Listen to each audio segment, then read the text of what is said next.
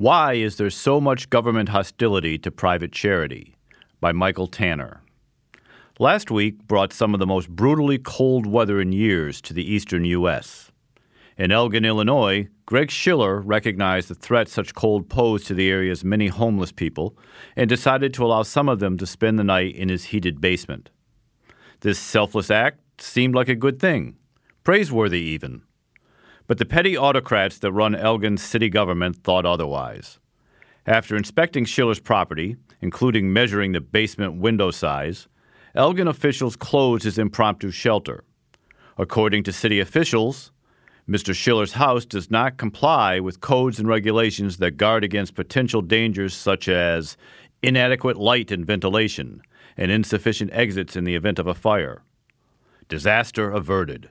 Now the homeless can go back to the safety of sleeping in the cold under bridges.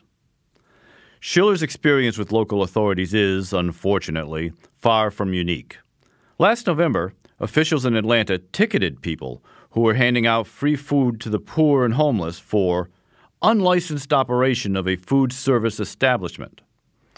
Baltimore also requires organizations to obtain a food service license before feeding the homeless. Wilmington, North Carolina simply prohibits the sharing of food on city streets and sidewalks. Las Vegas bans the providing of food or meals to the indigent for free or for a nominal fee in city parks. Orlando prohibits sharing food with more than 25 people in city parks, sans a permit, which can only be granted to any one group twice a year. New York City requires all charitable assistance to the poor to pass through one of 8 municipally approved organizations. Other municipalities have used zoning ordinances to hamstring homeless shelters. The evidence suggests that private charity is simply more effective than traditional welfare at both providing for people's immediate material needs and dealing with the barriers to their moving up the economic ladder. Why, then, is there so much government hostility to the practice? One might simply conclude that bureaucrats will be bureaucrats. The enforcers of rules and regulations soon come to believe that, in the absence of those rules, society would collapse. That if the rules were disregarded, even for a good cause, we might soon come to question the need for them altogether. But there's also a troubling skepticism towards the very idea of charity among some progressives. Bernie Sanders once flatly declared that, "I don't believe in charities."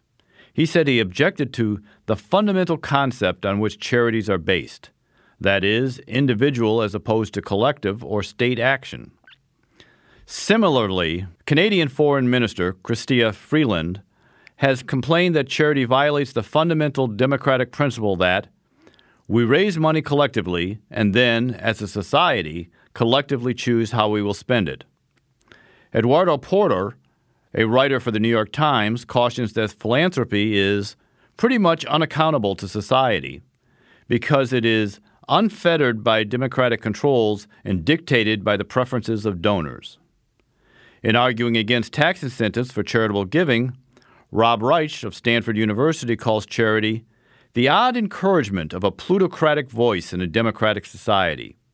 By offering philanthropists nothing but gratitude, he complains we allow huge amounts of power to go unchecked.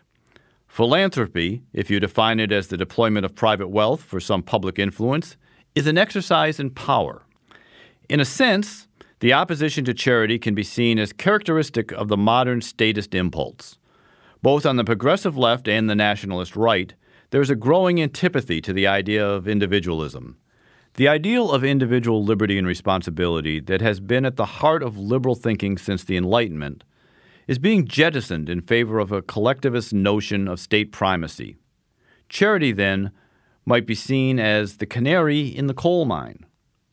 Of course, few would argue that charity can replace all government efforts to help the poor, but the charitable impulse is still an unequivocal good, vital to individual liberty, and every time the government tries to check it, society as a whole loses out.